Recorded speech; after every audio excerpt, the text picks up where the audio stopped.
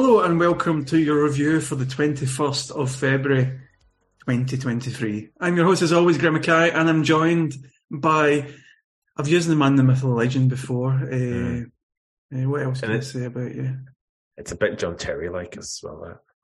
The John Terry of podcasting, Christian Yes. Wolf. How are you, Christian? I'm well, Graham. How's my week been? I don't know. I forgot again. But no, I'm always looking forward to Monday night and seeing your lovely face. I don't know what it is about that question, because as I told you, I do use it with students, ask them about the weekend, and it basically is like a form of amnesia that comes over every single student, because they'll forget what they did at the weekend, and this could be the Monday, and they've forgotten. So what do you think it is? Maybe it's like a wee German heritage thing. Obviously, because my name is German, and way back I am, the family, I think, came from Germany. So maybe just really awkward. Maybe it would be not ingrained. Maybe the small talk hasn't been ingrained in us as a people. Because that's something I really had to learn when I came over here. The concept of small talk, immersing yourself in it. I'm usually quite good, but it must be something with your questions. See, we go over to have brotzeit on a Sunday with our parents. No, you're welcome. What's that? I thought you had to sneeze or something there. No, Where did you go? Brotzeit. It's bread time, basically, it translates as. Okay. And they don't do small talk either, so it's silence. Right. And it just, it kills me. I feel so awkward about it, so I try and get conversation topics started. So, but yeah, they have silence during their brotzeit. So. I respect that. Focus on the meal. Focus on the bread. I'm still on the planning stages of the Norway trip. Still, we have booked accommodation in Oslo and Lillehammer, so we're good to go there. But we still need a place to visit between Trondheim and Ålesund, and Ålesund and Bergen. So if you can think of somewhere in between those areas, a few things there. Can we start at the end in your pronunciation of Ålesund? To Alisson. It's not a Brazilian goalkeeper. It's a city by the fjord, Ålesund. Ålesund. Yes. Way back. Okay, so obviously we were touching upon in our private messages this weekend, Graham. Mm-hmm. Oslo. So that always excites me. So my hometown, where the myth was created, as you say. Giving you some tips, some hints. But first of all, where are you staying? It's a kind of flat right in the middle of that square that you sent me. So basically right at the end of, is it Karl Johans Gate or something? Gata, which is street. Gata. Okay, it's not a gate. It's a gata, and it's a street. But yes, exciting. Well, Karl Johan is the main artery in downtown Oslo. So, and who is this Karl Johan? Karl Johan was a king who was. This is terrible. I mean, this is really poor history for myself. He was the Swedish king, but he was the king. Obviously, it's because until 1905, Norway was actually in a union with either Denmark or Sweden, and Karl Johan was. Yeah, he was the Swedish king, wasn't he? I should really know that. It's a bit cuckold having one of your main names be a king from another country, isn't that? That is a choice word of it. But I mean, I guess what is less cuckold is that I don't know if you know this, but Norway actually had a referendum to say, did you want to be in the union with Sweden? Mm-hmm. And about tell you what. Let me look it up exactly how many percentage voted yes on this, Graham. It was something ridiculous. Wikipedia, here we go. Votes for yes, 200,059.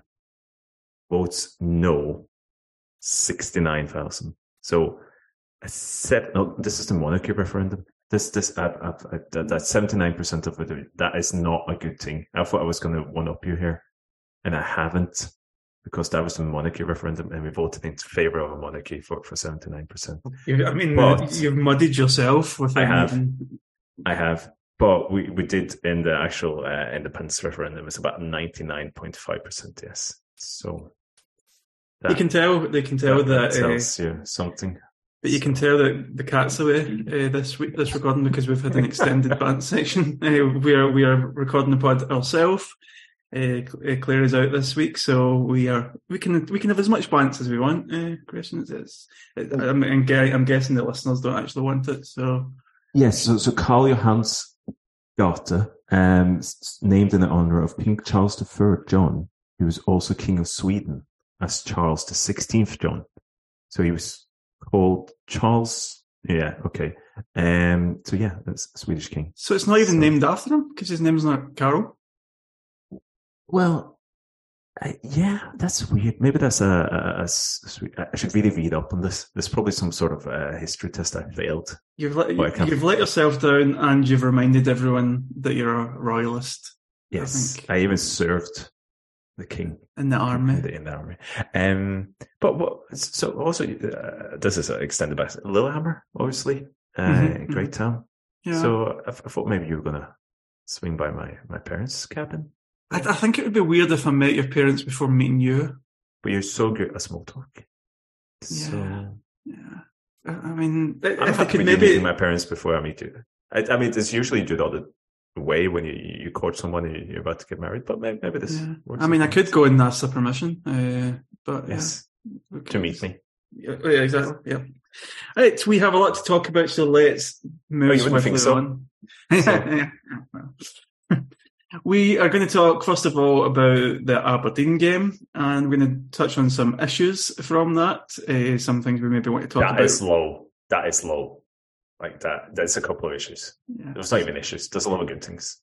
But okay. It's not to be critical or anything like that. It's just obviously with the game coming this weekend, and I've got the absolute fear. I actually think we're going to lose, and I'm going to need you to convince me that we're not. So yeah, I'm not the right person to talk to.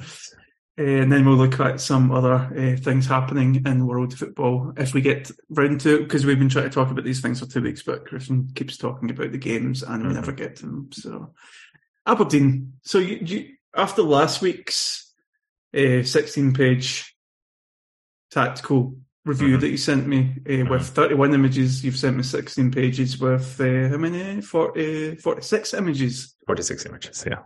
46 images. And I generally thought, it's quite a brief section this week on the tactics, and then I actually labeled every single one, and there are 46. But I think we can move through them. It's more a visual help for the listener. I was emailing this to a gal last week, and it was almost too big for me to email the day of it. So that's what they call me, too big for email. So wow, right. So a good win, 4-0. Good start to the game, good end to the game, scoring wise, obviously. Bit of a lull at the start of the second half is how I would categorise the game, and I think Ange was the same with that.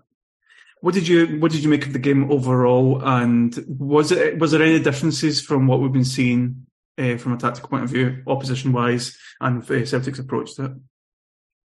I guess we end up talking about the opposition a lot because we do know what Celtic want to do, and we can touch upon how successful it was and maybe why. But I think when Celtic have faced the same tactical setup for let's talk about the last 15 games or something almost. You tend to pick out certain things from the opposition.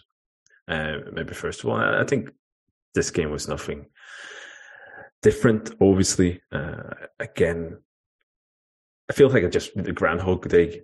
I mean, instead of being Bill Murray the weatherman, I'm just like the Groundhog Day analyst in terms of maybe this time a team will give us a back four to play against, because they did play a back four against Rangers. That was quite interesting, and then they come and they go with the back five again, which what Aberdeen did.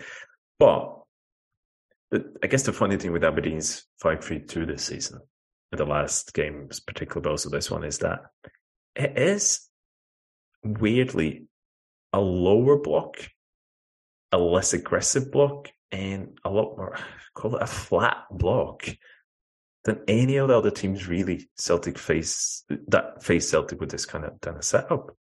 And that, again, it's teams like Kilmarnock, Ross County, St Johnstone, Livingston, St Mirren, all with players who are not as good as Aberdeen's players. They're just not overall. But even so, Aberdeen comes into these games with simply a more defensive approach in terms of how they play that block. So, I mean, image 1, there we go, kind of shows a couple of points with that, so they have the 5-3-2. But the one thing we've talked a lot about when we talked about this 5-3-2 setup again is that all these other teams, they kind of compensate for their midfield only being 3 players. What they have is that at the right moments, one of the 2 wide centre-backs jumps up to make it more of a 4 in midfield. So image 1, you see Ria Hatate and Greg Taylor on the left-hand side of the pitch, all alone, really, when Carl Staff would have the ball. In those situations, you would usually then expect the right centre-back, Pollock in this instance, to jump up. Just didn't happen in this game, right? At all. And I think a lot of that and the fact that Aberdeen was a fair bit lower than some of the other teams, and actually when they engaged Celtic, I think that led to a few things. That had a few consequences. And I think that's kind of how we were going to do this analysis, look at what did that actually mean for Celtic's play and how did kind of Celtic exploit that. So before we jump in, Graham, anything else from your side? I think particularly, how did you feel it? I think that the biggest takeaway from your images, first of all, was just that such a little gap between that midfield. And that picture's not taken when we're actually pinning them in their half. We've still got the ball in our own half. And there's a gap of what would you say that is? 5 yards between the defence and midfield? And image 1 is probably one of the points where Aberdeen were quite high up compared to they were at the rest of the game. And I think this is a thing that came through instead of kind of jumping a little bit, we'll come back to this, or we can cover it now, is that instead of having one of the centre-backs jump up into that midfield tree, partly for the reason why you do that is to compress the space between the midfield line and the defensive line, right? Because you don't want Hatate or Greg Taylor to sneak in behind the midfield line because there's 2 against 1 on that side. So you get one of them to jump up and kind of fill that gap. Well, there was hardly a gap here. So they were so low and so flat that, if the centre-back took 2 steps up, it'd be in the midfield line. So I think that's definitely one of the hallmarks of it. But one of the first things that happened, because that wide centre-back didn't step up, I've kind of covered it in images 2, 3, and 4. Like, rattling through these, by the way. It's that when that centre-back don't jump up, the Aberdeen midfield trees, they moved all the way over to mark like Celtic's number 8 on that side, or maybe push up on McGregor and Taylor. So there was 3 times when you see those in these images where Greg Taylor or Ria Hatate, because the Aberdeen midfield tree was like covering only about a third or maybe half of the width of the pitch, they could just send the ball quite easily over to Alistair Johnston on the right-hand side. And it allowed Alistair Johnston, and then also jotted up a definition on the right-hand side, to kind of arrive in those on the right-hand side in space with a good speed. Matt O'Reilly would come over as well. So by having all that space on the side of the pitch, Celtic managed to create on the right-hand side as well, because, I guess they arrived in those spaces when Aberdeen was still trying to transition over. So I think the other time, but I think image 5 is a good example of what you said there. We're talking about the block being so low, because image 5 is Greg Taylor receiving the ball. So it starts with a long ball back to Joe Hart, goes up to Carl Starfelt, goes back up to Greg Taylor. So it's a good 5 to 10 seconds for Aberdeen to kind of move up a bit. Greg Taylor receives the ball about 10 yards into his own half. And then on the actual footage of the game, like there's a close-up of Greg Taylor when he has the ball. Something I hate, by the way. See when producers cut to a close-up, you can't see the pitch at all. Annoys me. By the way, when he cuts back, Greg Taylor just walks up, jogs up with the ball. And this is not a time where like Aberdeen's been pinned in, but they don't engage with Craig Taylor at all, the midfield three, until he's well into the final third. Mm-hmm. And I don't think you'll see a St. Johnstone or St. Mirren or Livingston or Kilmarnock do that, being that low. And as you said, what happened in Graham, like you can see image 6 here, there's so little space between the defensive line and the midfield line. Again. So you think like, oh, maybe that's a tactic then. Like you push back, you don't do anything. But the centre-backs doesn't jump out, obviously, because there's not really any space there. But I think the lines were still so static in a way. Like they're just sitting in their own lines. Nobody was jumping backwards or forwards in any of the lines. Celtic players could still find time and space in between the lines, even with that little space there was. So, jumping a little bit, image 9, you can see Matt O'Reilly, the open play passes he received in this game. And image 7 and image 8 is examples of him receiving in that space. And the space is exactly, on the graph I put, like, you can see how many passes Matt O'Reilly received on the left-hand side and the right-hand side. Basically just outside the penalty box, like the 10, 15 yards outside the penalty box. And that wasn't because Aberdeen was stretched, because they had, the defensive line around 18-yard line and then the midfield line a bit above the D. But Matt O'Reilly was still kind of just ghosting into those areas and receiving the ball between the lines, even with that really narrow space. And image 10, this is what happened for the second goal as well. Is Rio Tati just wanders in. He receives the ball like about 3 yards outside the penalty box. But if you go back and watch that goal, the funny thing is that the right centre-back, Pollock, even though he's about 2-3 yards from Rio Hatate, he still doesn't jump up. He actually stops himself and go, oh, can I jump up here? He's always been told to just stay in line.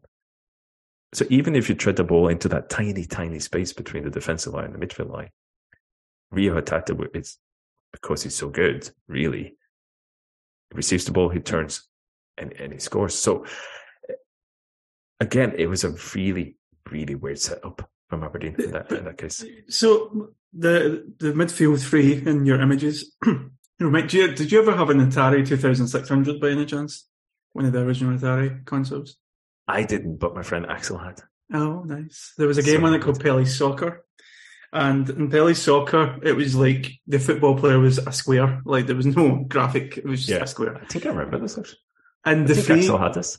It was a classic game. But the three squares could only move together. So it was like a triangle of squares and they would move, the three players would move at the same time. That's what Aberdeen's midfield looks like. They're just... Yeah, pretty much. But I mean... The method behind this, is there any method in this madness? Can you see a theoretical reason to do this? Because at the end of the day, we won 4-0, but the third and fourth goal came late. And after the first two goals, I expected a wave. I expected us to crush them, but it just, I don't know, it felt as if we didn't get many more clear-cut chances until we started scoring again. So was there a method to this madness, or was it just luck?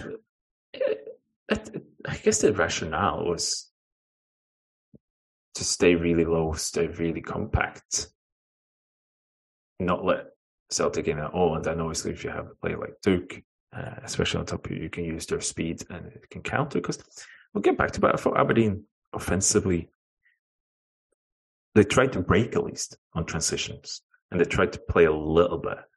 And I guess this was a case of maybe keep a lot of men back and try to counter. But so I think that's the rationale behind it. But I just don't think it's not just putting 5 men in the back line and 3 and the other ones. Like all the other teams we talked about and analyzed have done this to a more effective way, I think. And I think the fact that Celtic don't go on and crush them, I think that's a lot to do with it's 2-0 up. I think second halves tend to be like this. The weird thing for me was that when Celtic scored 1, and you go, the first one, I'll stick to the game. But when they do 2 goals, and it's like, Aberdeen does like one thing at one point. So what they essentially do after 2-0 is that they pulled Duke down to the left-hand side from the striker position. And they put Clarkson more on the right because he was in the middle of the tree.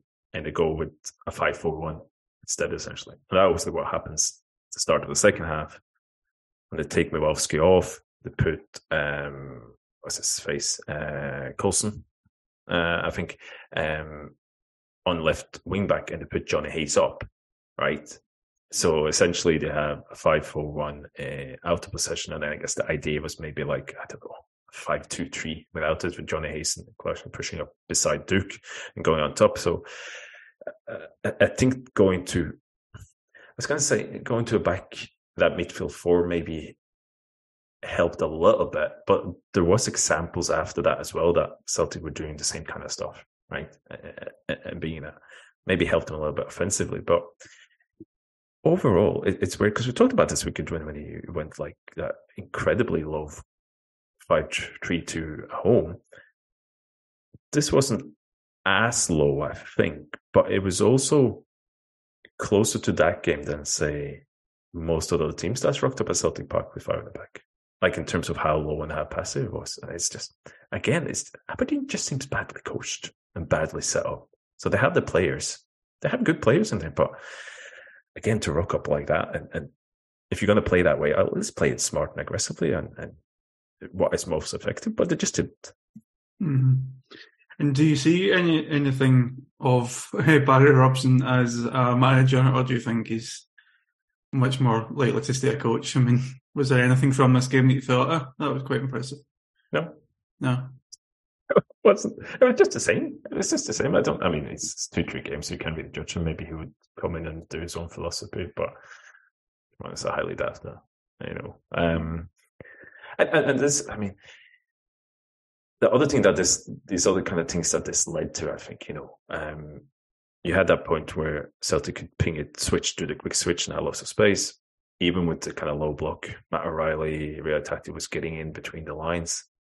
And I think when you go that low, Graham, what you also leave yourself open for is that if you let Celtic around your own penalty box that much and that consistency, because there's one thing, like, just talked about against like St. Mary's and Johnston. I think what they did quite well is that they didn't let Celtic get into about 20-25 yards without a fight, really. And they were quite aggressive trying to push up. Aberdeen just didn't do that, and they let Celtic in and around the penalty box quite easily. And yes, it's not easy to then to break down that block, but Celtic's got the players, and then they got to this drilled in patterns of play that they still be able to create from that. And I think, for example, the stuff like, if you're so kind of reliant on your more attacking players doing that job so deep as well, what happens is those players often lose their Celtic players they're supposed to mark because the Celtic players are so good and they're so close to their own goal. It could have devastating consequences for them. And like image 11 and 12 is you can see how very deep Aberdeen is in the defensive line, is on the penalty spot. Their midfield tree is like just outside the penalty box, and they all kind of got their one man each to mark, except for the two wide centre backs who are kind of free. But all it takes is a few movements from Celtic, a few changing of positions out wide. They're still very tight, but they change position, they move the ball, and then suddenly O'Reilly just goes behind Clarkson, Clarkson was ball watching a bit. He doesn't see him for a couple of seconds. And then suddenly he's behind Clarkson. The wide centre back Pollock's been pulled out. And I think it's Taylor who then finds O'Reilly in the penalty box. And that's the point where he sends the low cross across the goal. Well, there's nobody on the back post. And Jota, image 13, should probably have been there. And then I think the first goal is exactly that. At the start of the game, it was Duke who was kind of supposed to be on McGregor and kind of pick McGregor up for that. When you see image 15, you can, when the ball the cross comes in and the ball is headed down, you can literally see Duke thinking, "Oh shit, yeah," because McGregor is going to Barisic. Yeah, it's going. Oh yeah, but that's what happens when you let Celtic in around the box so much, because there might be a cross or a pass in, and if the bounce is right, as it is there, you're 1-0 down already. So I think image 15 is so sad. So again, you just can't do this with Celtic, right? Because they do have the quality to just, if you let them have the space and the time, they'll punish you. And I don't think there's any better example of that than, say, this like kind of classic Ange Ball attack, which you see image 16 and image 17 is, if you give someone like Greg Taylor that space and time on that left half space about 30 yards out from goal, because you're sitting too low, you haven't had really a pattern of play that if you get two players in that space, one of the centre-backs jump up and you can be a bit more aggressive. They just sit and wait off Greg Taylor. And if then you give Dice Maeda the run and the timing to do that, he'll make that run behind the right wing back into the space between the right wing back and the right centre back. And Greg Taylor will make that pass. And image 16, you can see that. Image 17, you can see where Dice Maeda then receives the ball right in that half space. I mean, it's a ridiculously good pass. And it's a ridiculously good timing of his run. And you can see they're looking at each other. And they drilled it. Greg Taylor can see Dyson starting the run. Pin it. It comes back to, if you give Celtic the time and the space, the players are so good, they're going to punish you. And that's what they do. I mean, image 18 I put up. Image 18 is just, you can see that all of Celtic's open play passes into the penalty box. And you can see, okay, yeah, there's some from out wide, which is more crosses, but there's like loads of passes in the left and the right half space, right outside the penalty box, because Celtic had so much time to do passes from there into the penalty box because Aberdeen was so low and not aggressive at all. So you give, I think it's just really naive, because all the other teams we've talked about, Graham, was coming here saying, okay, we're going to play 5 at the back, but we know we can't let Celtic too far in. We need to push them a bit higher up. We need to give them a bit less space. I wouldn't just give them space. And I don't, if they thought like, oh, the lower we sit, the better it will be, but that's not how it works. And it's so, and if your setup is slightly off against Celtic, going to punish you. And they did. So, when it comes to leaving the Aberdeen game for a second, thinking about the weekend, when it comes to Rangers, obviously they've got injury problems over Lundstrom. Don't know if he'll be back in time, and Tillman as well apparently might miss it. Against Livingston, they had a double pivot of the new guy Raskin, who is apparently quite decent, and Kamara. Is that something you could see them adopting against us, or do you think that would be too attacking? Because if it's Raskin, Kamara and Cantwell, they don't really have their usual enforcer type that Rangers are so fond of. So this is a cop out, but I'm going to be watching them a lot more this week until we do the preview, because that kind of midfield composition will be interesting, because a couple of the hallmarks, Rangers facing Celtic in this last few seasons is that first of all it's going to be a back four, so at least that's a change. But the one thing the Rangers have pretty consistently done, they haven't tried to play out from the back a lot against Celtic. I think that's slightly been deliberate in terms of, okay, like from the goalkeeper, it's usually not a long kick, but usually say it goes to Goldson or Davis. They might do 1 or 2 passes, but it's not like they've been trying to find like somebody in the middle to play it out. They just go more direct. I think that partly, so you just put the ball over Celtic's press. I think Rangers have kind of fancied their chances of the more chaotic this game is, the better, right? So they get the ball up and then they try to win the ball high up and doing that. And it can create, as it's done in some of the few games, back and forth. That creates space. It creates space for Rangers to try to attack on the transition as well. So Raskin, as you say, he's supposed to be, I haven't watched him much, so I need to watch him better on the ball, right? Because I think one of the things in the first derby this year is that it kind of felt like Pat Brokers wanted to try to play a bit more possession football. Rangers had more of the ball than Celtic in the home game, right?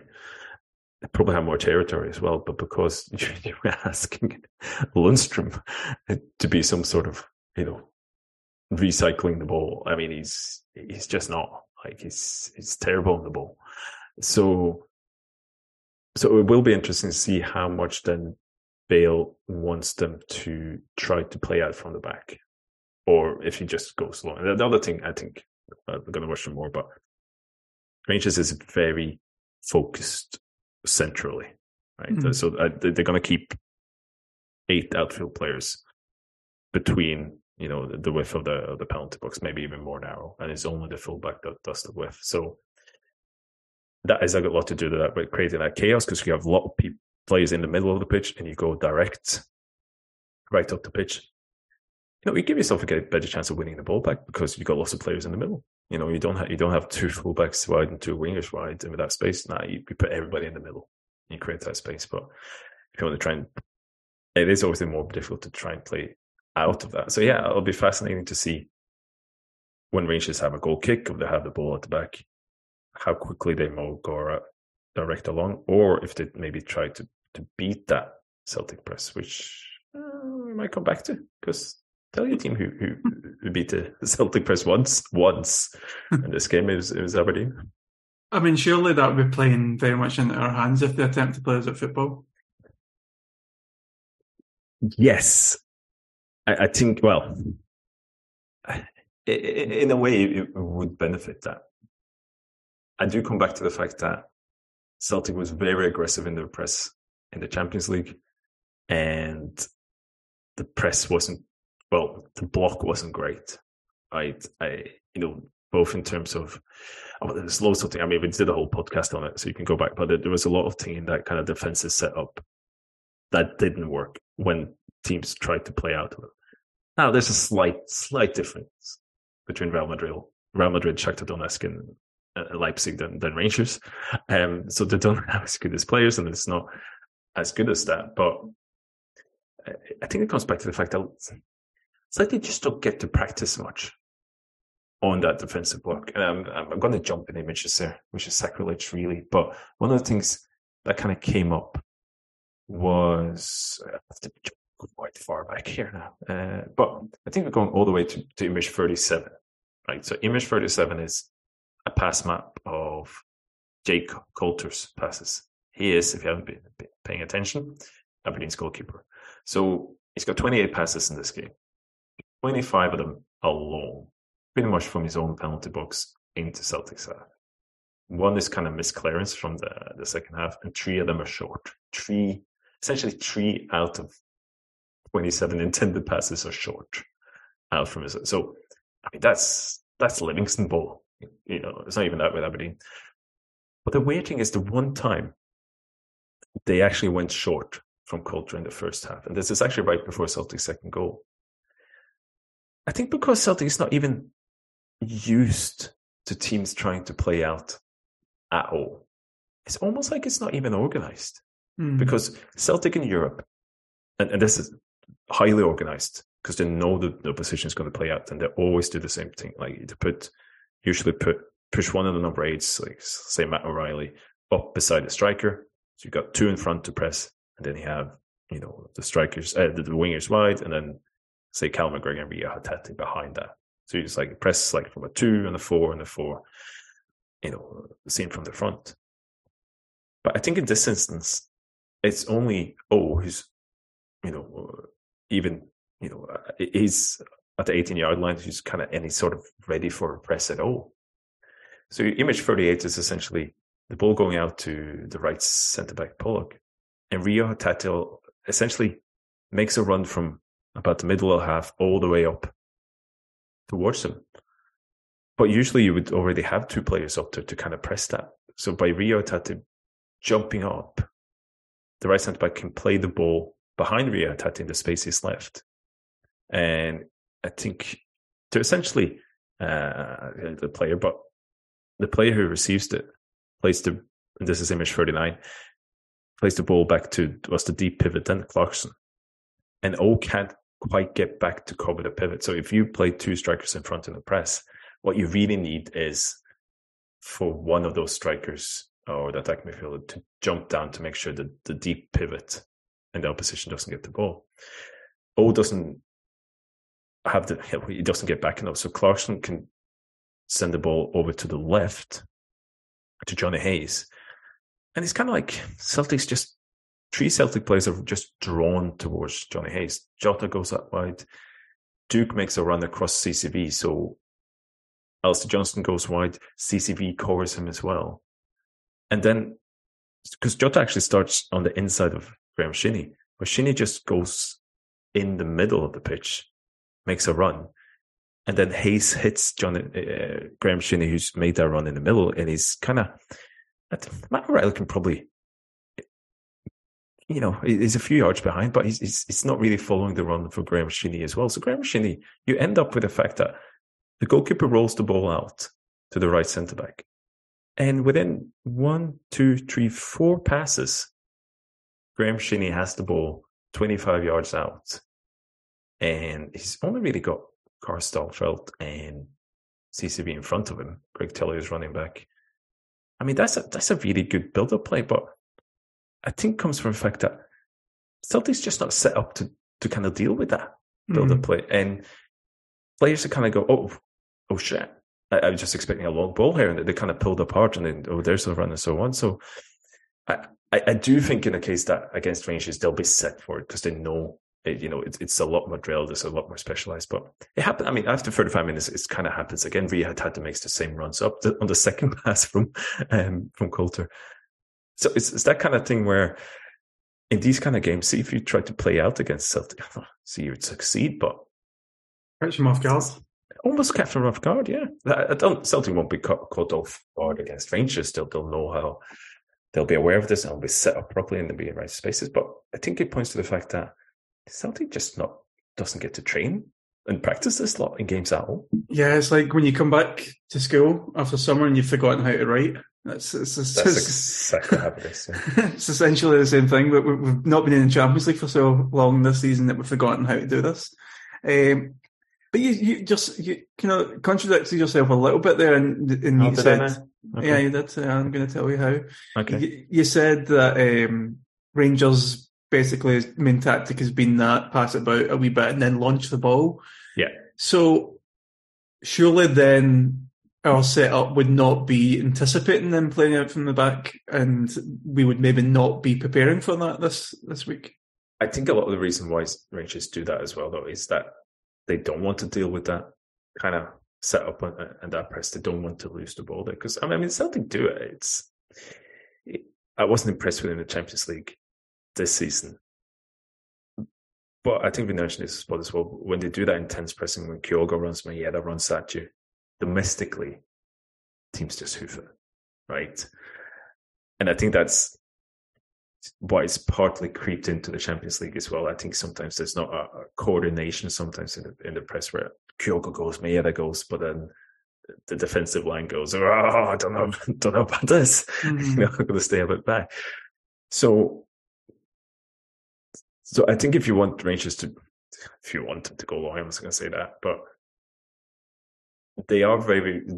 Rangers have very deliberately gone directly a lot more than you would expect from a team who's kind of matches up quality wise in terms of that, because they don't really use that against other teams. So that's why I'm saying bringing in Rashkin is an interesting one, because he is more of a ball playing pivot and he's not really an enforcer in any way. So if you do go with him, I think they have the option to have somebody who then will move behind Celtic's front two and try to get on the ball and try to kind of pull the midfield up and then kind of find players like Kent, if it's Tillman, if it's Cantwell, if he plays, try to find them between the Celtics midfield line and the defensive line. I think I'll have a proper look at it and we can have a deeper talk about it on the preview on Friday. But yeah, it's one of the really interesting tactical elements, I think.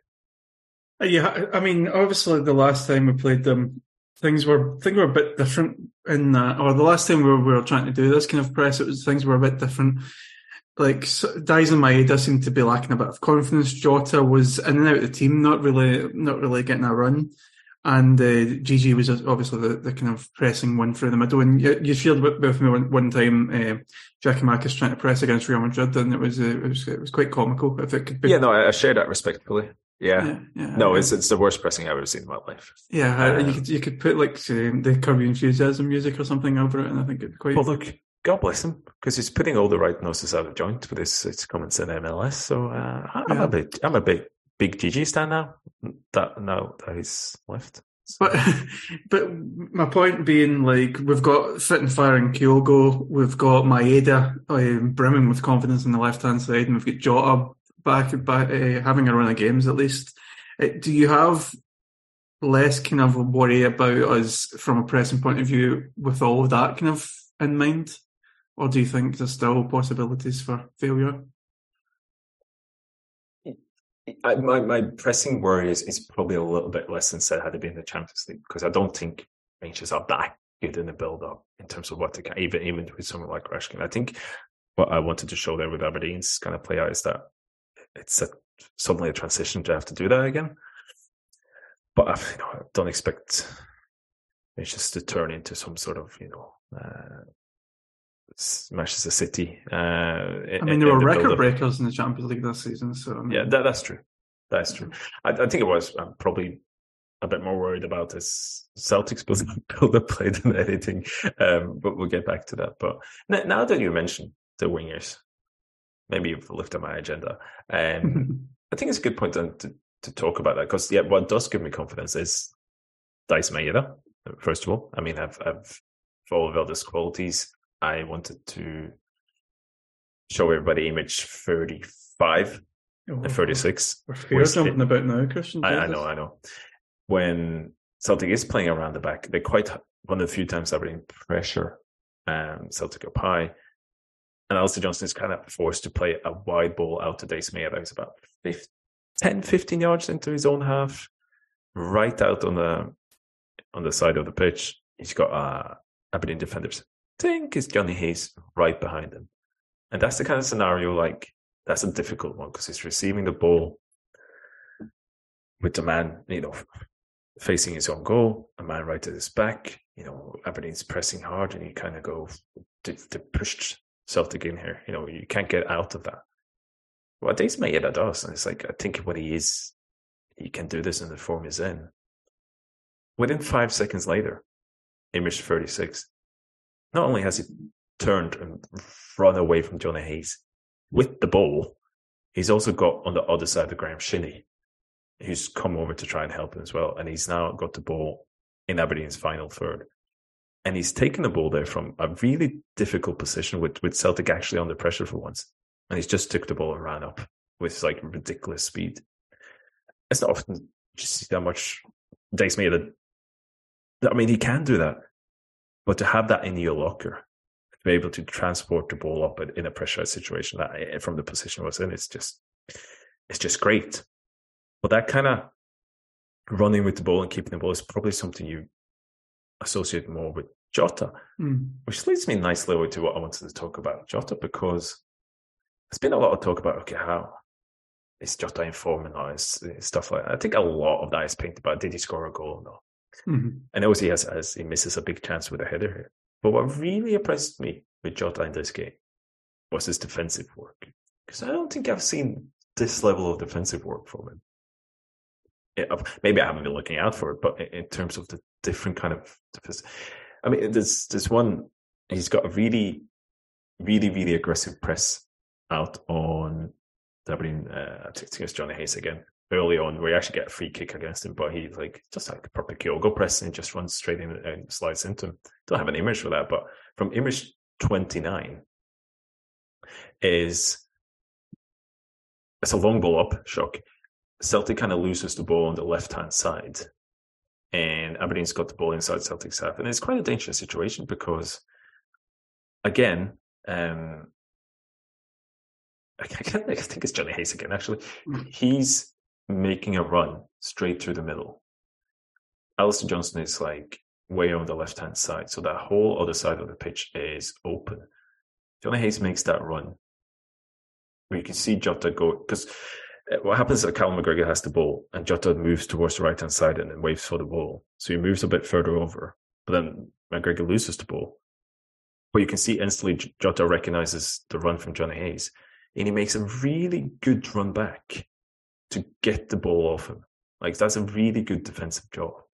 And you saw that again in the first half. Like, image 31, you can see is another kind of like 50-50 situation, very similar within Celtic's side. Jota just muscles Johnny Hayes off the ball. Like he's like Rio Tati or something. Mm-hmm.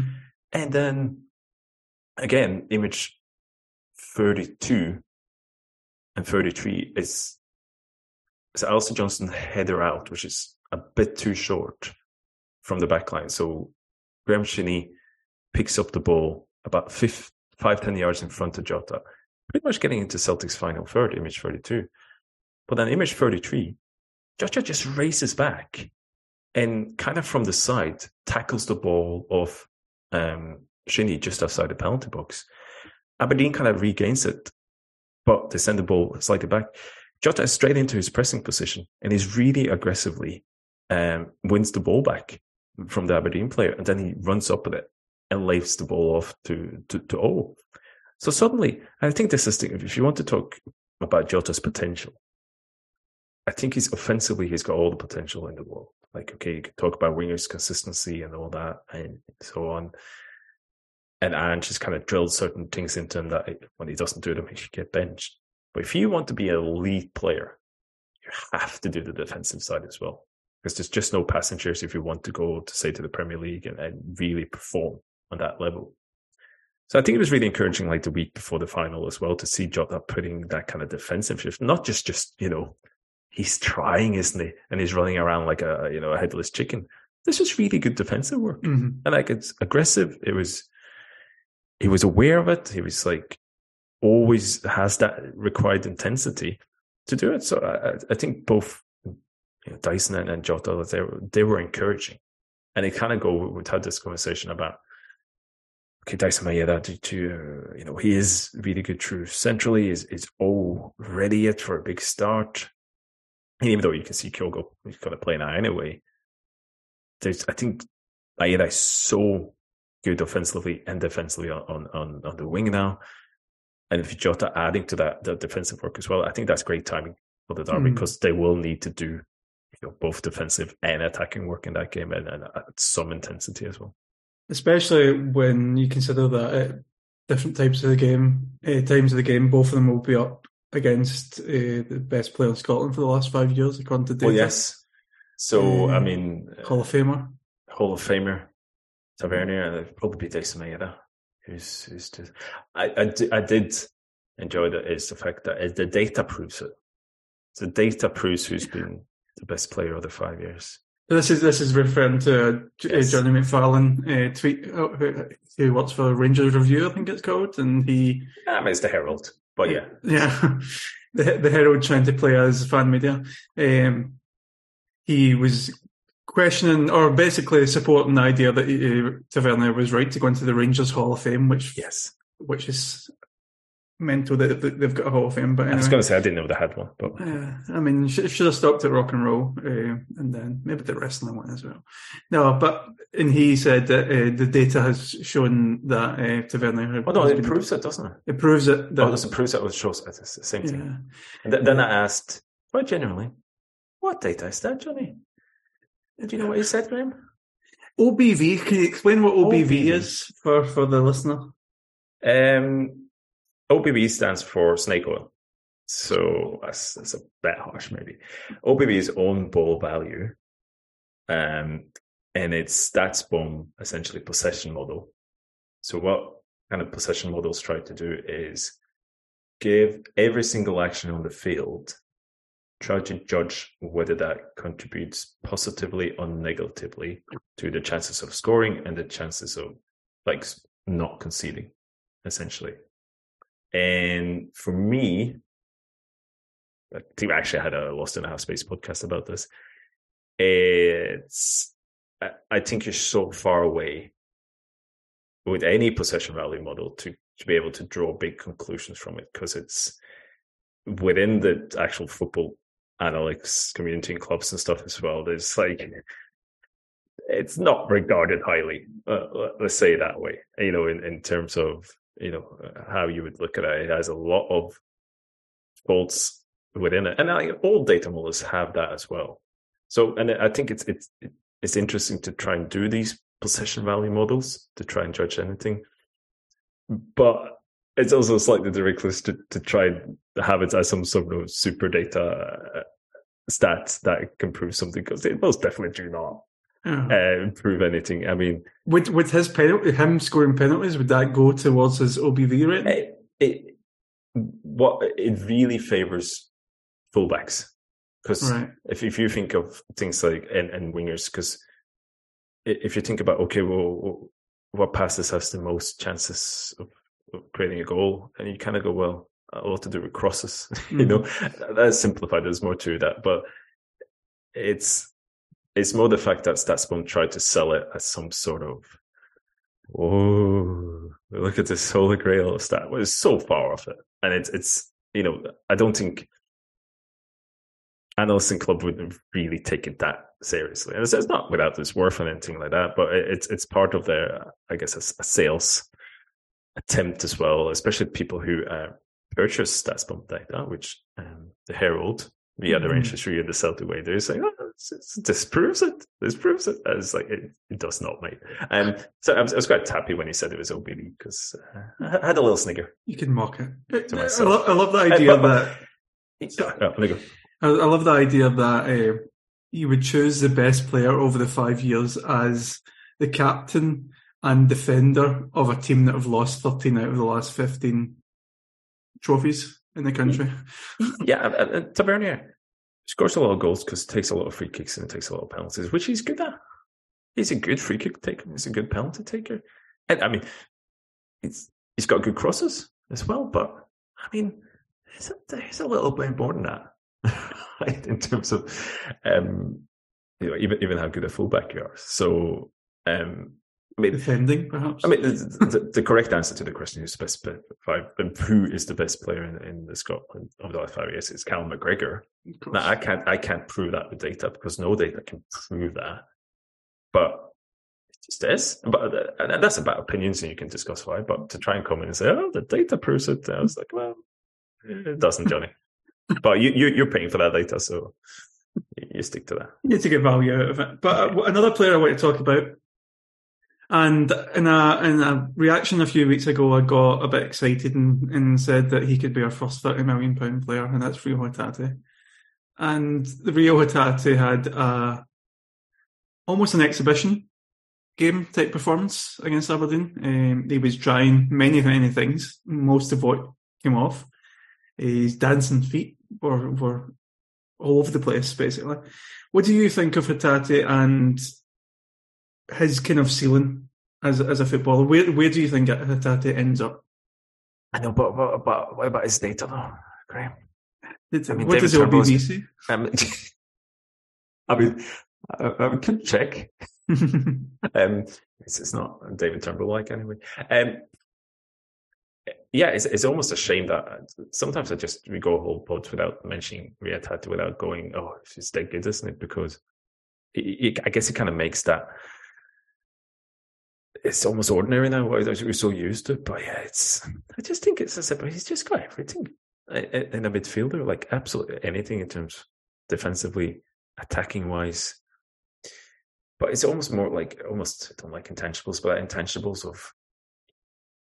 It seems like he's got so much time on the ball, and he's got and even though he plays a lot of passes that are kind of sometimes speculative and they'll go off, he still's got a calmness on the ball. It seems like he always knows 2 seconds beforehand what he wants to do, and he doesn't panic with it. And he's strong. He kind of is calm in those situations, but you kind of forget how good technically he is, because I said, like, there's. Is his goals, obviously, but it's that really early. I think it's after 7 minutes when he receives the ball on the side of the penalty box. He just like dances around a couple of Aberdeen players and then lays it off to get back to him, and shots again. So I don't really see one weakness to his game. I was like, yeah, I mean, people say because the passing and slight sloppiness. Yeah, but I don't think he's losing the ball much more than other players. I think he's losing the ball. This is very intangible, and probably more because I like him. But in the kind of right areas and the right times. And he plays the ball quickly. And I like the fact he's not safe. But it's not stupid or speculative. It is, you can clearly see a plan with everything he's trying to do. I think half the time he doesn't go off, it's because other players just don't, hang in. But I think he's so smart in the way he moves off the ball as well. He's an absolute dream to play with. So, as you said, I think he's Celtic's best player this season, which is some achievement in the season Greg Taylor is having. And I think in both of them together as well. And it's not, I mean, Rio Tati is also really good because he plays in a system that fits him perfectly. And that's a lot the same reason why Greg Taylor is having such 2 good seasons, just as good as each other. And as well, because the system fits them so well. And they often play together as well. And you got 2 of those kind of players on the same side. Rio Tati is a standout there. And at the same time, that the system helps him standing out. He turns 26 next season. I know. I know we have a cliche about Japanese players being like about 3-4 years younger because of the uni system. But yeah, I mean, it's slightly worrying. Yeah, maybe it's not worrying because maybe if he was 22, 23, people would go, "Oh, here we go. You're going to get this guy in." Whereas he probably just have one long-term contract in him in his peak years. Really, if somebody bought him, say in the summer, which God forbid. That's the kind of thing that worries me, though, the fact that he's turning 26 next season, and this would be the time that he would go, probably. I mean, we've had 2 seasons from him. I would like to have got a third, but he's not a spring chicken anymore. The Premiership teams might not consider the fact that he's started late because of uni. They might just see 26 and think, okay. Yeah, and again, you hope, like, guaranteed Champions League football will kind of say, look, he do at least the next half of the season, and then he's been here for 2 years. But I mean, that is the model. You can't. This is if you want to shop in that way, in those kind of 24, 25-year players, and they are that good instantly. Great if he absolutely loves it and he doesn't want to move. Fantastic, but you can't really blame him because I think he's good enough to play at a really, really high level now as well. What kind of position we're talking in the Premiership? How high do you think you can go? I know there's a danger of us going, he's that good at Celtics, so he's got, he can, of course he can play, but I think he can push for like top 6-7 clubs, and that was a big shout, and he's maybe slightly away from that in terms of being a starter, but I don't know. I mean, I think in the right system and what you need him from, like, I'd love him at Liverpool. Like, it's seeing that in midfield three, I'd absolutely love him. I think he would do a great job. Like, I think he would need, it would obviously help that you go into a club that's structured and is good. He's probably a bit annoyingly good at Newcastle now as well, in the way they. Newcastle's a team in my head that I think that they play, from, and they got a smart technical director there as well in terms of that. So, and to be honest, you probably go and try and buy him now this summer, because if he does have a really good season in Champions League, that could add something. So, yeah. And how much do you think? Like, Paper talked today about how he's expected to be the kind of fronting this new generation of Japan internationals, and he's going to be getting called up. How much do you think that adds to his kind of prestige when it comes to? Do you think not at all? I still think there is no tendency to just think the valuation of Celtic players will be higher than they are. And I don't think that's the case of they're not as good as some players who go for the ridiculous sums of money. But Rio Tati wasn't even in the World Cup squad, which is like ridiculous, really. But he is coming up to 26. He is played only 18 months in Scotland in the summer. and everybody can see how talented he is, but I just don't think you're talking about £30 million. They're like, no way. Nobody's going to bid £30 million on him. Is he better than players like for more than that? Yeah. For some, yeah, it probably is. But I just don't think he'll get that offer, to be honest. I think if somebody came in for Riyad Tata this summer, I think they would probably, looking at about 15, 20 million in terms of actual bids. I think that's the upper limit of the bids you're going to get. And you can say he's worth more than that. And he's, as I said, he'll be as good as players who go for above that. But it's all the things that came in with Gigi and Juranovic. It's not like for like, but a lot of the same factors that didn't give us maybe as much money as a lot of people thought. They will come into play with Riyad Tati as well. They would come into play with Kyogo Faraji. Would come into play with Jota. All right. I think somebody comes in for Greg Taylor. Yeah. Expect 40, 50 million, fair enough. But, I think all those kind of will play in. So I can't see 30 million for him, to be honest. I mean, Kieran Tierney, very young, very specialized position, and so on. And so you can see why he maybe went for plus 20, but a bit difficult to break that, I think, for Rio that day. Do you think from my point of view, if you can keep the player happy, I would rather the player than 15 million. I don't think that's enough to be giving up basically our best player. I know, but the other part of this is obviously you need to keep the conveyor belt going, and you need to, who's coming up in these markets that are really good value, be it Japan, be it South Korea, be it somewhere else. Who's coming up? Can we move early? Can we move to get them in the summer? And if Riyad Tati goes in the winter again, we've had 6 months to kind of bed them in. So I think that's how you need to do. I mean, it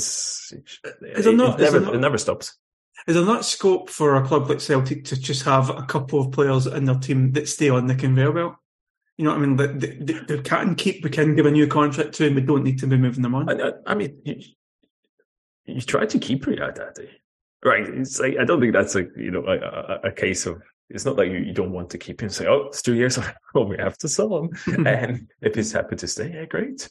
But I think there's an expectation that you do come to Celtic, and for when you do, and at that time, and if you produce well, and if then there is significant interest from a big league, you try to find a solution. But it's easier for Celtic to do that if, one, they keep scouting, recruiting, two, Celtic have a clear style, and so it's easier to replace them and so on. So I think if you had to that, they wants to stay his whole career, fantastic. But if he keeps playing like this, a really good offer will come in, and I just don't. You try to find the best price you can, and then you do what then kind of, the player is kind of expecting of you, but just need to have the infrastructure to that. Yeah, keep replacing. And I think like Callum McGregor is always an example where he stayed. I think it's like because he didn't break through before. He was like properly. Yeah, as in terms of the talisman, because he wasn't even, when Rodgers came in, he still wasn't like first choice all the time either. No. He became that, but he also was 24, 25 before he really established himself. So had he done that 21, 22, would he have got like a Tierney-like offer and maybe moved? I mean, Tierney did. Yeah. Tierney did. But you do get those kind of career circles. I get with someone like Cal McGregor, once he's at there 28, 29, he becomes that talisman, he becomes that club player like Scott Brown did as well. So it probably helped with McGregor, the age of Scott Brown as well. Yeah, the age of Scott Brown, and knowing that he was going to be stepping into the Scott Brown role. So a pathway. Yeah. But we need to move on from current Celtic stuff. Well, But before we get to O, I want to speak about Moy and Moore, as I like to call him. We're having a nice time.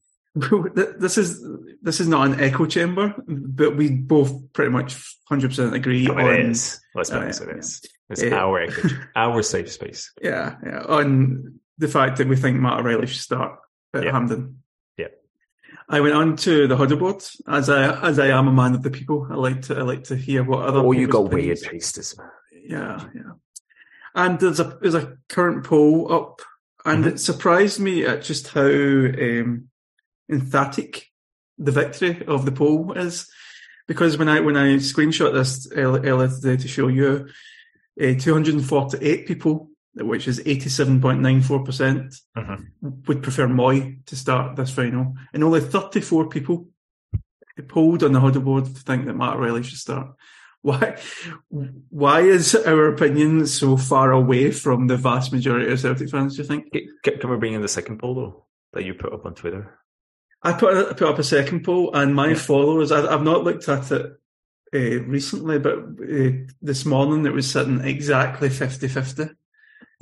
With a few, I think over 100 people had voted on it. So I think what that suggests is that my Twitter is an echo chamber, and the real man in the street opinion is the huddle board.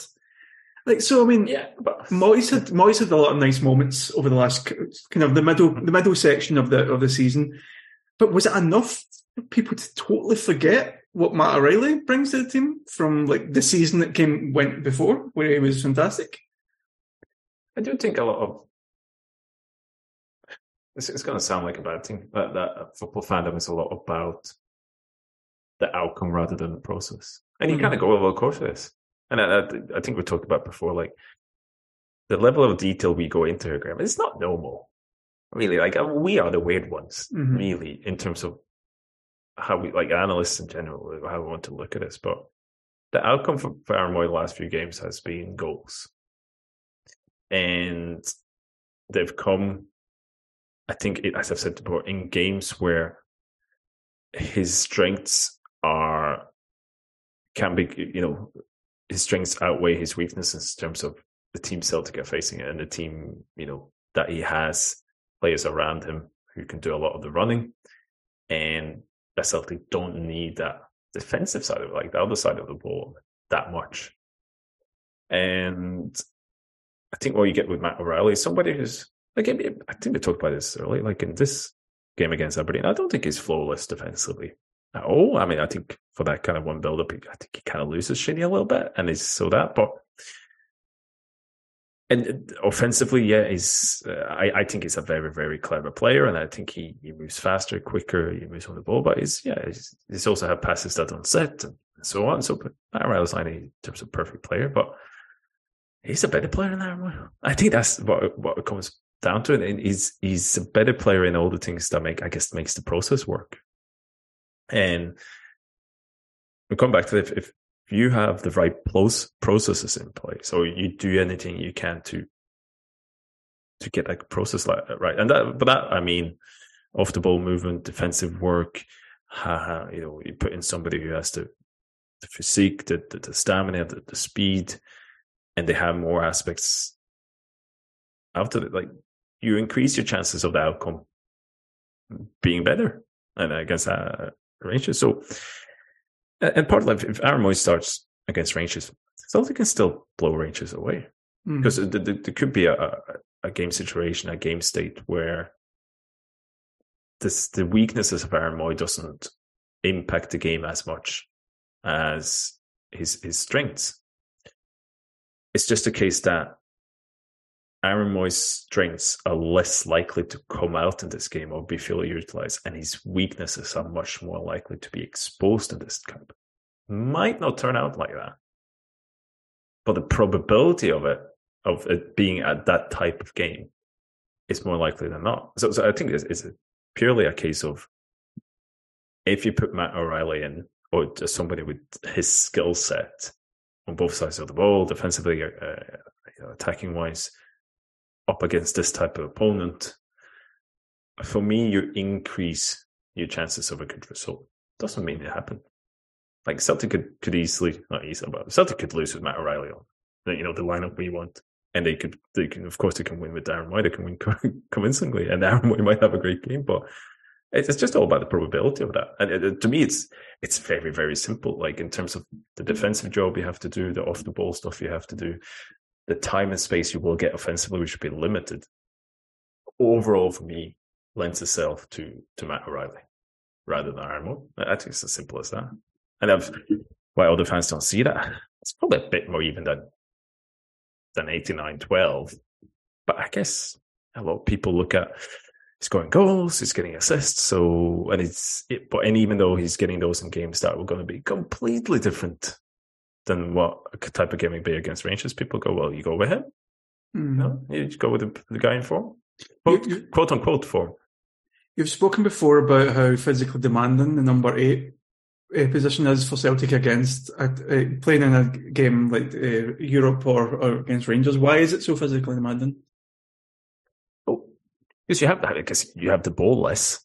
But if for one thing, so it's the defensive work. Defensive work is a lot about physicality, especially the way not Aberdeen defensive work, but the defensive work Celtic do, like that constant pressing. That, for example, if you're a number 8 role, a Celtic, you either have to press beside the striker and do that running, but then also get back, or you're deeper and you have to cover a lot of ground with that. And I think there's a lot more, basically just sprints involved. If you always have to try and win the ball back a lot more, if the game is played back and forth to a large degree, if you don't have possession all over again, that's more physically demanding. And then it means all the attacking stuff you have to do, you also have less time to do it. It's less spaces, is less time to do it. And the physicality is just simply, if you have better stamina, you think you're better able to execute that and to run more. Whereas against a lot of the teams Celtic face, that physicality is not needed as much. And I don't think, I can't believe we're having to pick on him, even though he's not even played this week, but I don't think it's a coincidence that Aaron Mooy's weakest game recently was with David Turnbull as a number 8. And one of his other really bad games, I thought the St Mirren game, was also with David Turnbull there, because especially number 8 role, that I think will have an impact if you have 2 players who both have kind of the same weaknesses and the same strengths. So there's a combination of that. But then I guess again, like a lot of this has to do with the system as well. And the system is so good that if you put Aaron Mooy and Matt O'Reilly in, neither one of them is going to break the system.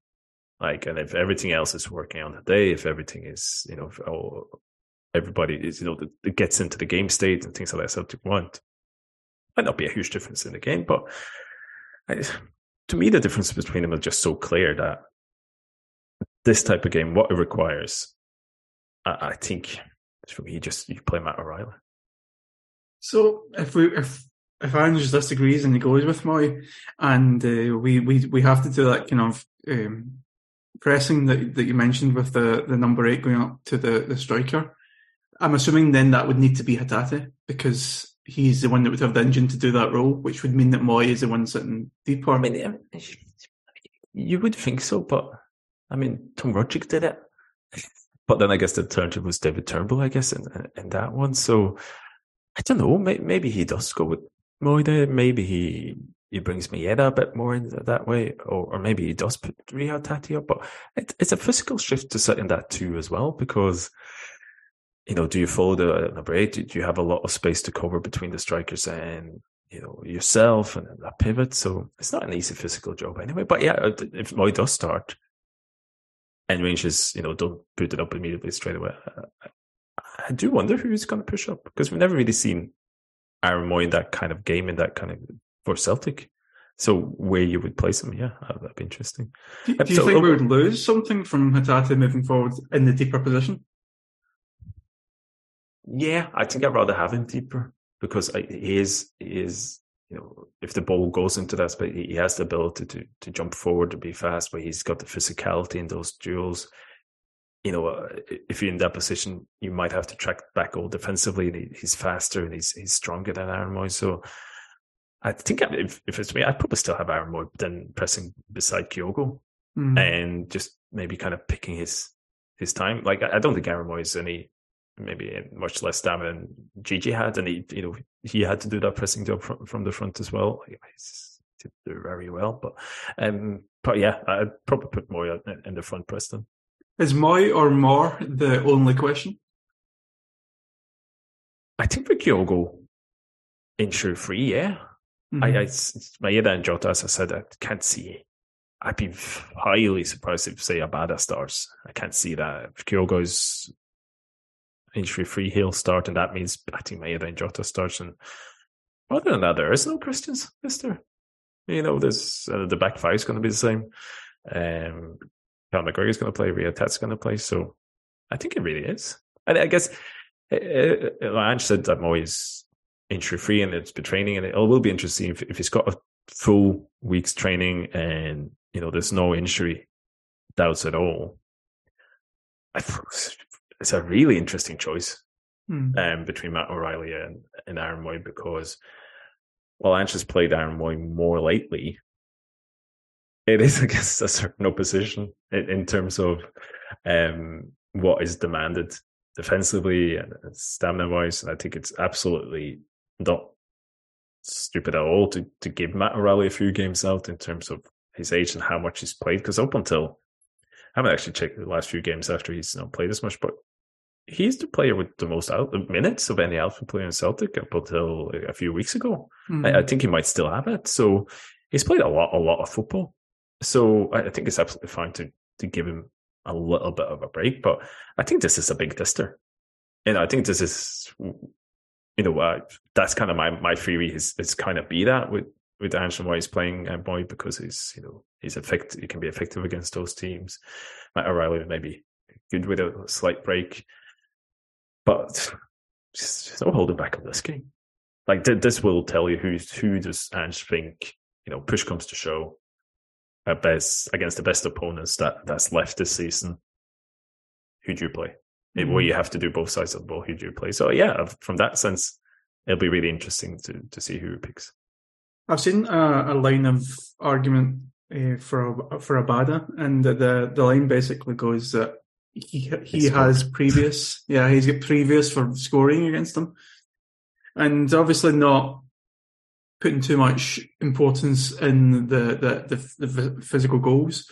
Do you have any do you put any merit on that idea that he has been effective against them in the past and therefore could play again, or do you think it's just a case of no? I mean, you see, when he comes on, that's a classic Abada. That's what he does. I mean, people say Abada against Rangers, it's 2 home games really. Well, the first home games of each season in terms of when he comes at the back posts and he arrives at the right times.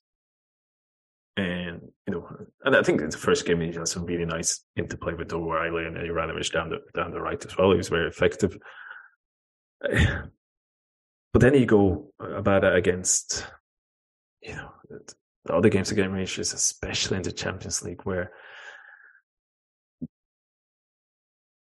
I think he's so poor on the ball in certain situations if there's no space and times, and it becomes quite wasted. Like if there's not that space behind, I think it's difficult. And I think I don't think it's a coincidence that his best games have come at home as well against him.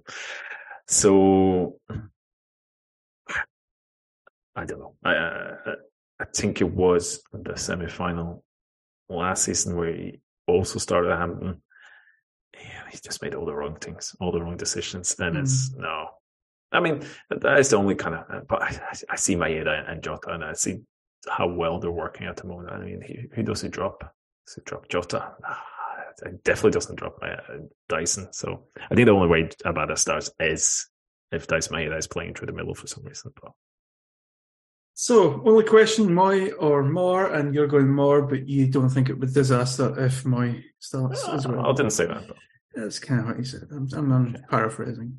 Hey, so tell me about O. What do you want to talk about O? Well, that's back to images. No, I mean, so that's, I mean, way back at the start of this podcast about 7-8 hours ago, we talked about how Aberdeen sat so low, right? And Aberdeen was giving Celtic all this time and space for players like Taylor, Ria Hatate to have lots of times about 20, 25 yards out and can ping passes.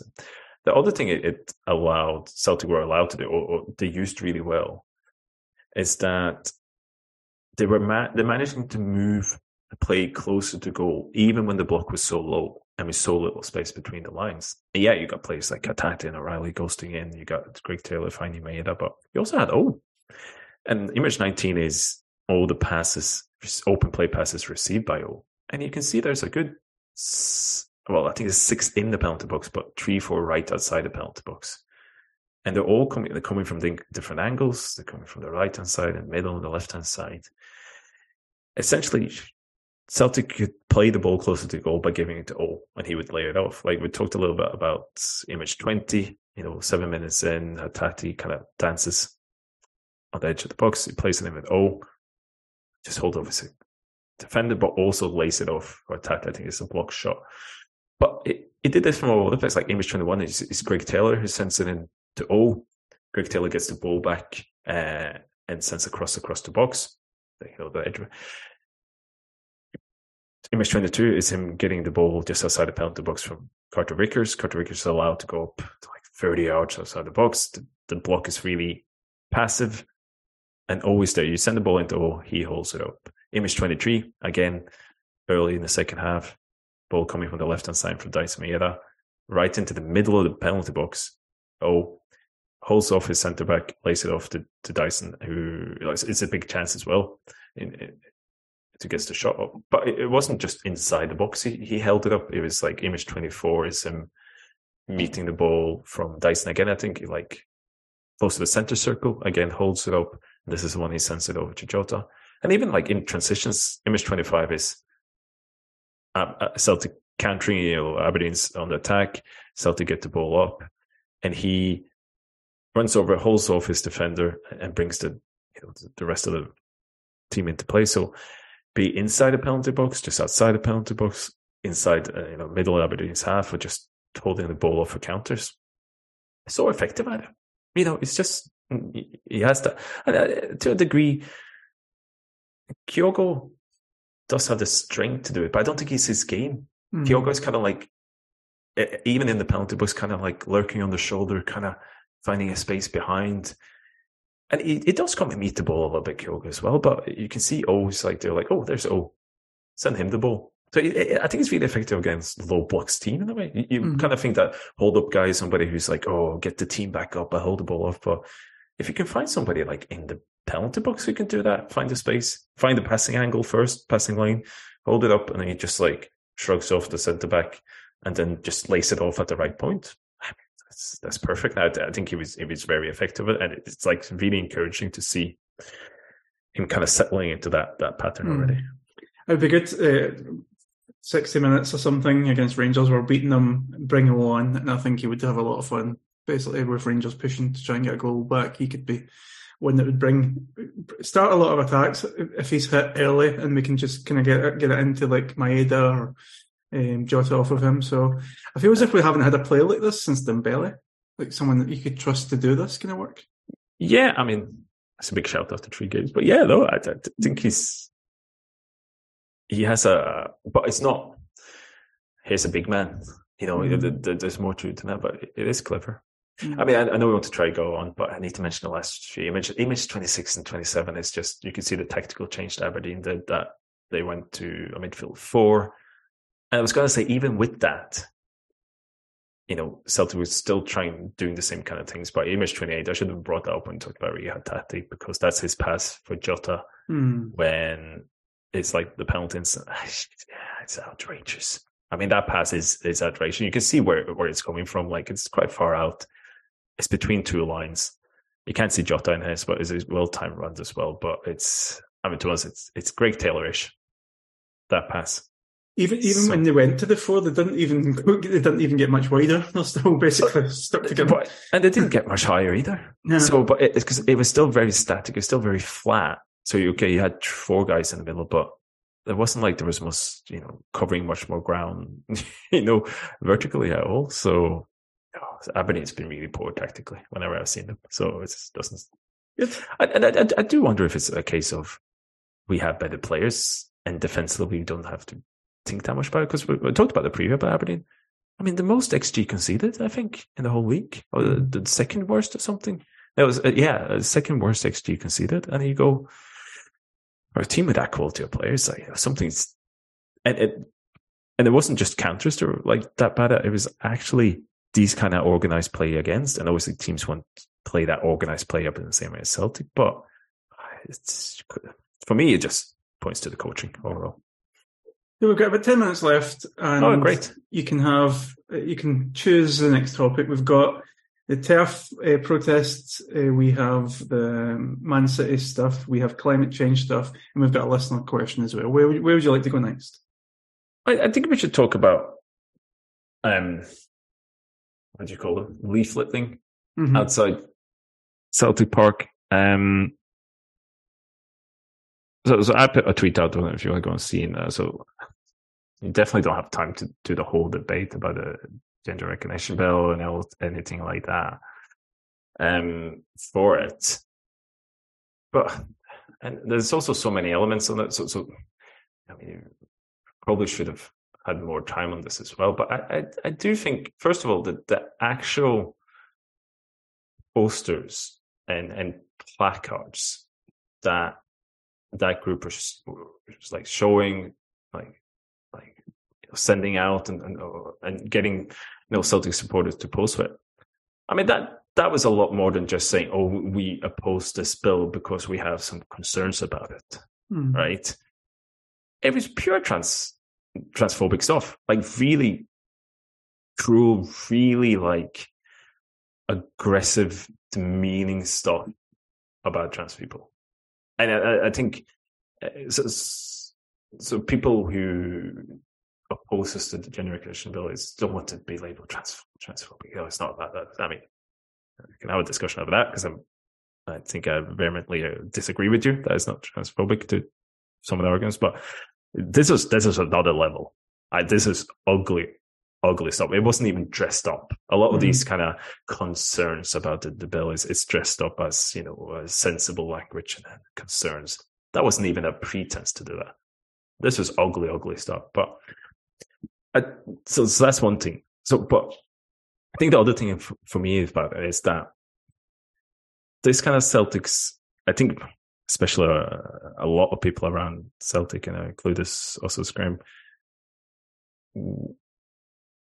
I feel an extra belonging to Celtic because of its perceived political stance and its perceived, like the history of the club, by it's obviously founded, and its perceived kind of, I guess, community involvement, but also pure political stance, be it, on so many issues, be it on austerity, be it on anti-war, being on a lot of people, it's about to do with Palestine, but it's mental health issues, it's gay rights as well. The Green Brigade has been supportive of that.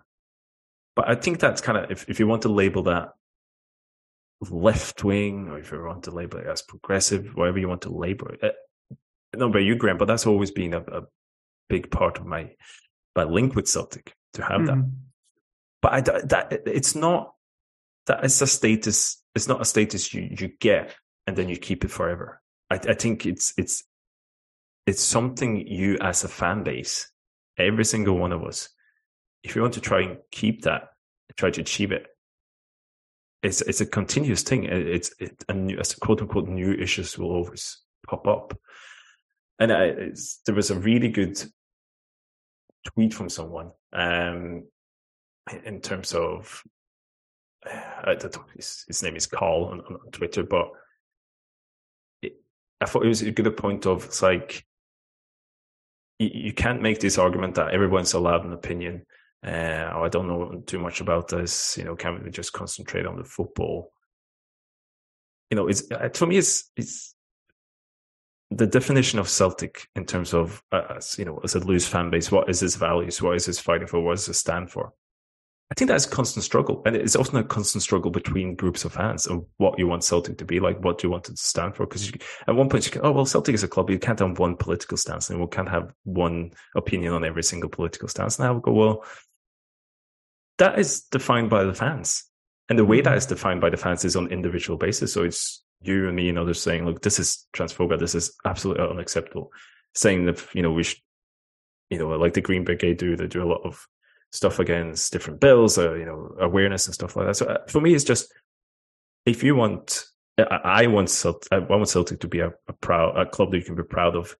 Yes, politically, and taking stance. It's not just kind of accepting or tolerating, minorities or stuff like that, but pushing for a wide acceptance of it. And it's easy to label yourself progressive and an ally, but when it's something that's accepted. But this is a real battle now, and this is a minority a minority in society who's under attack from everywhere.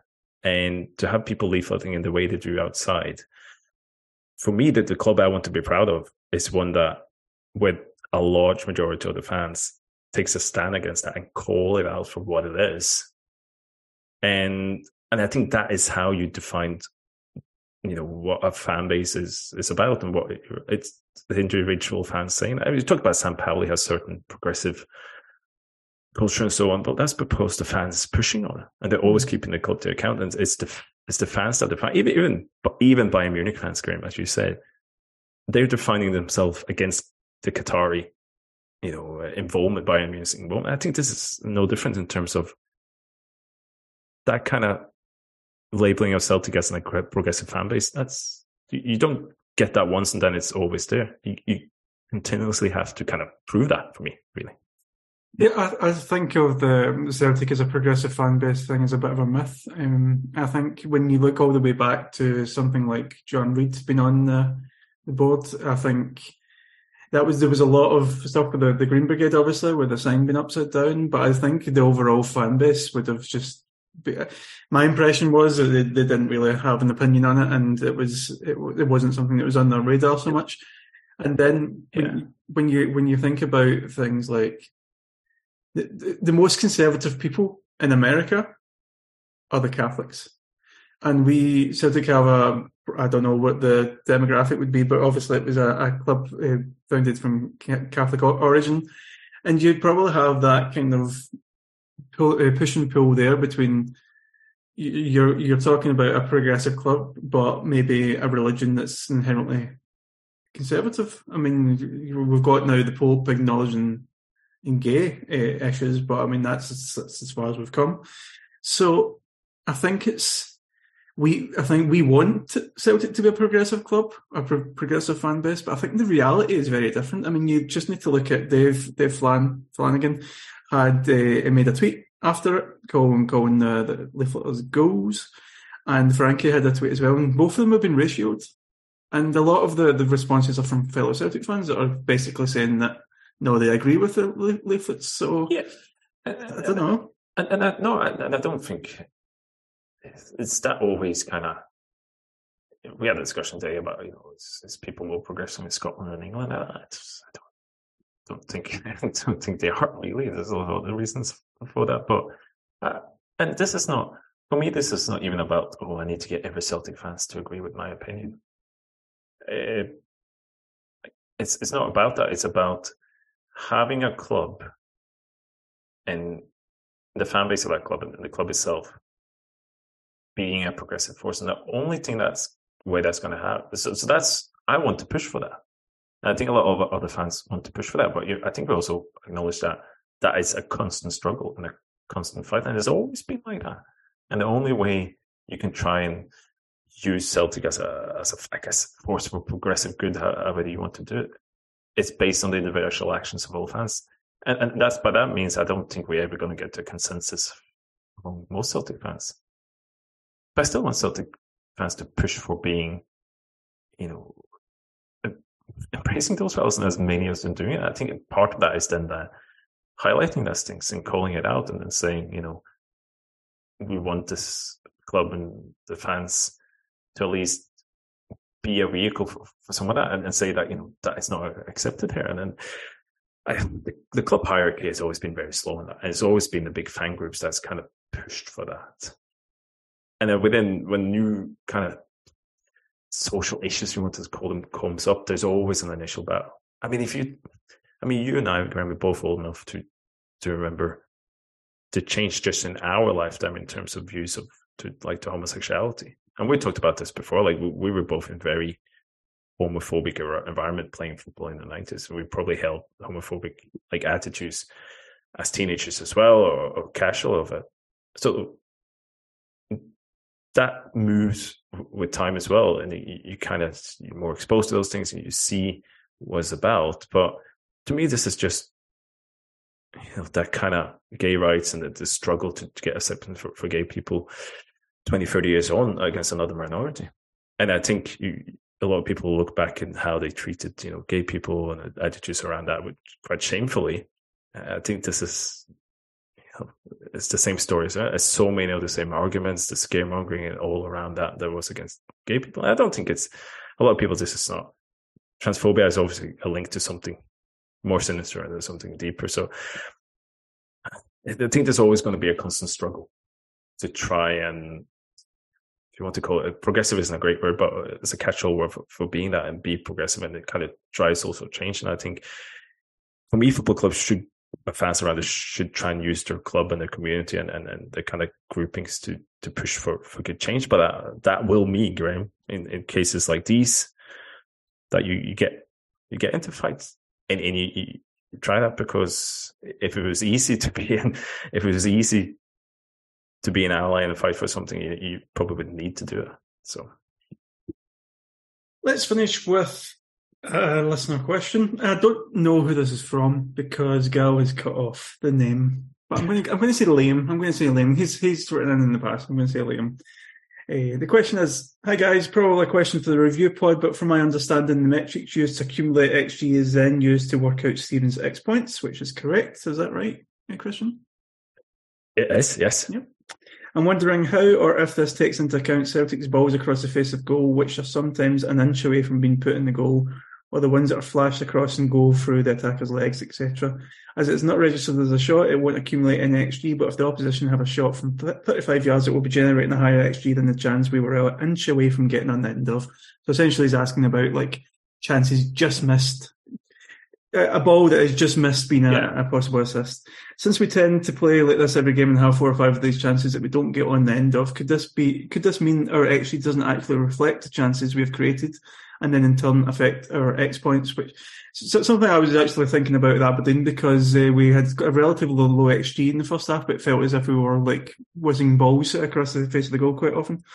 Hope that makes some sort of sense. Cheers, guys. Sent from my iPhone. I don't know if that's important. Maybe that's his name.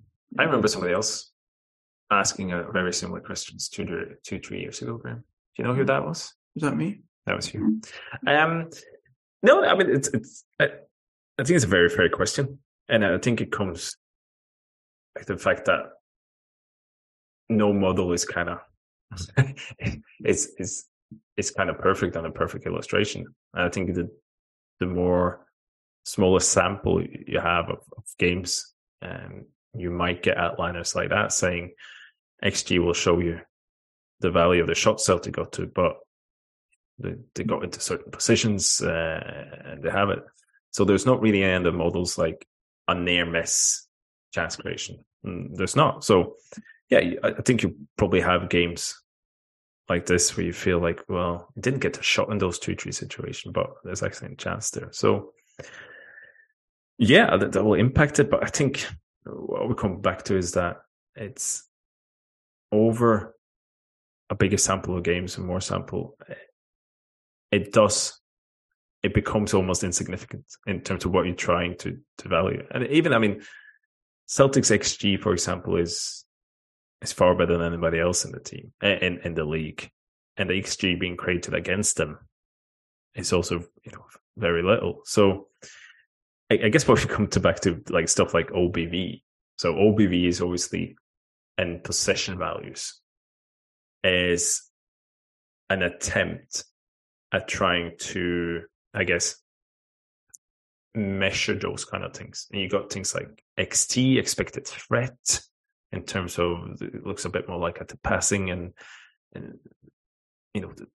essentially we often call them non-shot XG models. So it's more about the positions you get into and the passing and so on. So as I said before, I think there's value in studying that. But when you bring stuff like that into a model, at least at the moment, you create just much, much more noise, right? And that's what stuff like James Tavernier, certain positions, it shows that. So that is such a complex and difficult thing to try to model in any way, like possession value. Because then there's a lot of stuff then around off the ball movement, positioning and stuff like that plays in. And whereas XG in a way is then maybe a bit more simple model, because all it measures is, did you get to a shot? What's the XG of that shot? Well, is maybe doesn't attempt to be as complete as something like a possession value model that tried to put a number on everything. XG is in a way kind of stripped down. Did you get your shot? Yes. So, well, it might be the model might be trying to achieve something simpler. It does it with a lot less noise. In statistical terms, I think that's the thing. So you can be a lot more confident in the XG rather than if you try to bring in all this other stuff into it. And then also what Stevens' model does in expected points is to strip out a lot of the single game variance. If you have a really high XG, you're still not going to get more than top 3 expected points, right? Whereas XG can be really high. So the model will miss those chances. But I think the simple answer is, over a bigger enough sample, it will be insignificant. There's always be a little bit of noise in the data, and stuff like that can do it. But overall, it's insignificant. And any attempt of actually trying to bring it in any sort of statistical model and term that is reliable is just, at the moment, is way, way, way too much noise. No matter what Johnny McFarlane and StatsBomb are trying to tell you. So it would almost need to be something like expected assists that didn't get a shot off, if you know what I mean. Like, that's the kind of thing you'd be looking at. Yeah, and that's kind of what expected threat and those position models try to do, because it says, okay, this player moved the ball into this area from this position. That gives you, does that increase the probability or decrease the probability of a goal? But then even simple stuff like, see 2 backwards passes in a row. It might take the possession away from the goal, and it seems like, well, that's much less likely. But then it could be the right thing to do in that situation, because you move the ball back twice and then you move it back up in a better position. So I think overall, the possession value models we've seen for, I think they're interesting, but to try and there's, to me, so much noise in them. And to me, it's more reliable to look at, okay, what are you trying to achieve in football overall? You're trying to achieve chances and shots, and you're trying to achieve as good as chances as possible. And that is very stripped down, but we're fairly confident in what we're trying to measure then, and how good, because it is good to have more XG. And there's always be a little bit of noise in the model, but I think that's what it comes down to. Anything else above XG at the moment to trying to do much more, it's too much noise. And that noise will get less and less as the models get more and more, get better and so on, and they will keep getting better. And the big thing in that is tracking data. So you can then bring in all like off the ball movements and so on. But at the moment, XG's absolutely got its flaws, but it's the best thing we have at the moment and the most reliable thing we have. Like democracy. Yes. Well, I know one person that would be making a lot of noise if they were here, and that'd be Claire, because how long have we gone on? We're about an hour 45-ish. I say we go for 2. We've got the material here to do it, but we can't be doing on this week in the lead up to the final. We need to give the listeners some kind of time off to reflect on what they've done. Christian, it's been an absolute pleasure. It's been a pleasure for me as well. I can't wait for next week to hear more about your Norway trip updates. Yeah, hopefully everything will be booked by then. I don't like the currency. 250 krona. I shouldn't be spending 250 of anything for a burger or something. Yeah, I'd be lucky if you get a burger for that. I found quite near the flat there's a place called the Scotsman. It's a gastropub. So it's not a gastro. How do I put the Scotsman in what? Oh, it is famous. The Scotsman. Infamous. Yeah, it's been there. It's probably the oldest pub in Oslo. But yeah, so you should go there. Definitely, with my kilt on. So, I've been Graham Mackay, and we will catch you down the road.